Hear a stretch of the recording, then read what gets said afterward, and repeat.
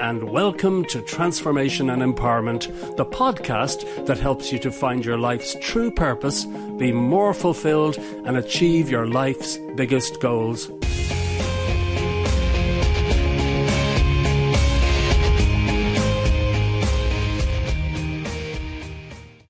Hi, this is Mike Pettigrew, and today I want to talk about how your mind and your emotions create the events in your life. Is it really true? Does my mind and my thoughts and my emotions, do my dominant thoughts and emotions really create what happens to me?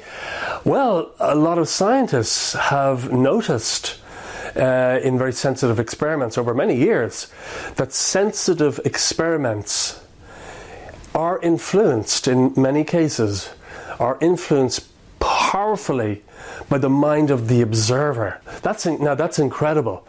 Having a sensitive experiment being affected by the mind and emotions of the observer or the scientist conducting the experiment, that opens up a whole lot of possibilities of what we can create in our life. And there have been many studies into this phenomenon of mind and emotion affecting physical reality.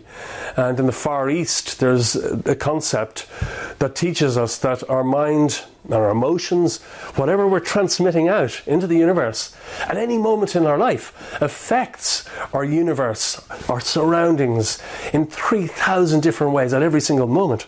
So if you're angry, it's obviously manifest in the color of your skin, your temperature, your facial expression, the way you carry yourself. But this theory says that it doesn't end there.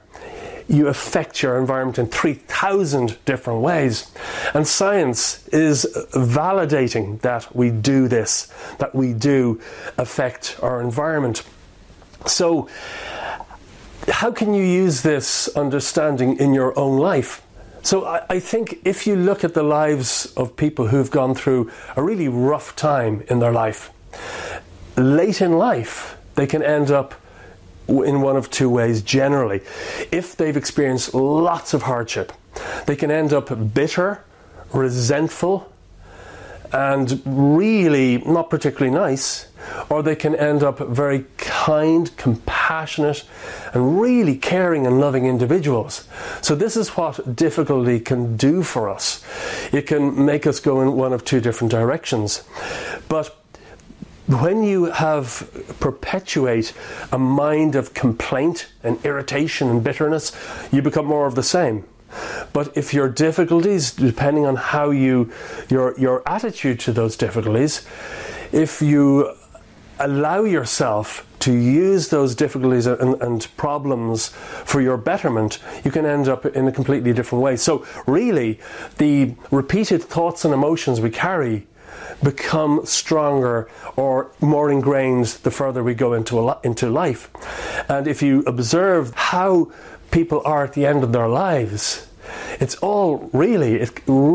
clear that it's a result of their dominant thoughts and their dominant emotions. Now, we all carry within us both positive and negative. A positive mind, a negative mind. We all are constantly assailed by this negative inner voice, the voice of our conditioning. We're not good enough. We don't have what it takes. There's no point in trying to achieve something because it's just impossible. Too difficult. Too much work involved. And we have to give up too much to achieve it. We have that negative voice, and we have a voice of our wisdom, which is quite quiet and gentle. But chances are most of us listen to this negative voice most of the time and are influenced to it by a huge extent. And if you look at the lives of people who have transformed society, they have gone through all sorts of hardship during their lives. That is almost a definite in every case. They have gone through huge trials and tribulations. But their ability to achieve remarkable changes in the world around them is completely dependent on their ability to overcome that negative inner voice. For instance, Mahatma Gandhi was a very shy man.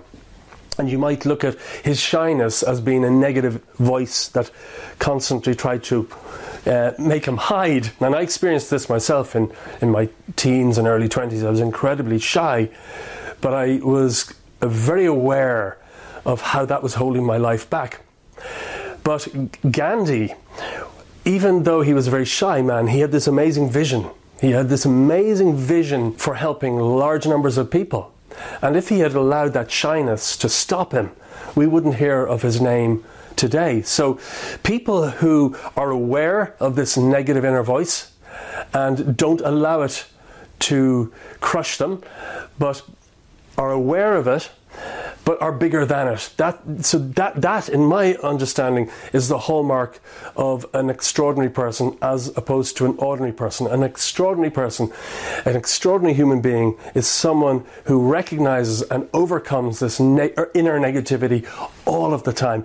And this inner negativity never goes away, but we need to become stronger than it. So over the course of a lifetime, whichever of these minds we allow to dominate, negative or positive, will determine what we can achieve during our life and our contribution to society.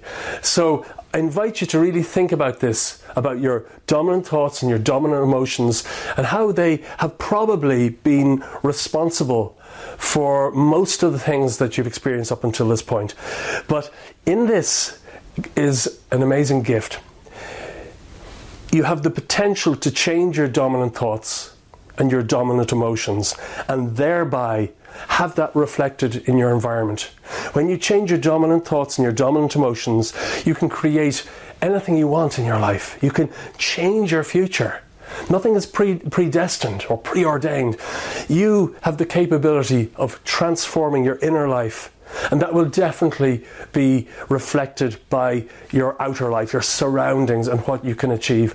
So this, as I say, comes from science. Science is observing this. It comes from Eastern philosophy, and just looking out there into the world and observing people as they progress through life, ordinary people and extraordinary people.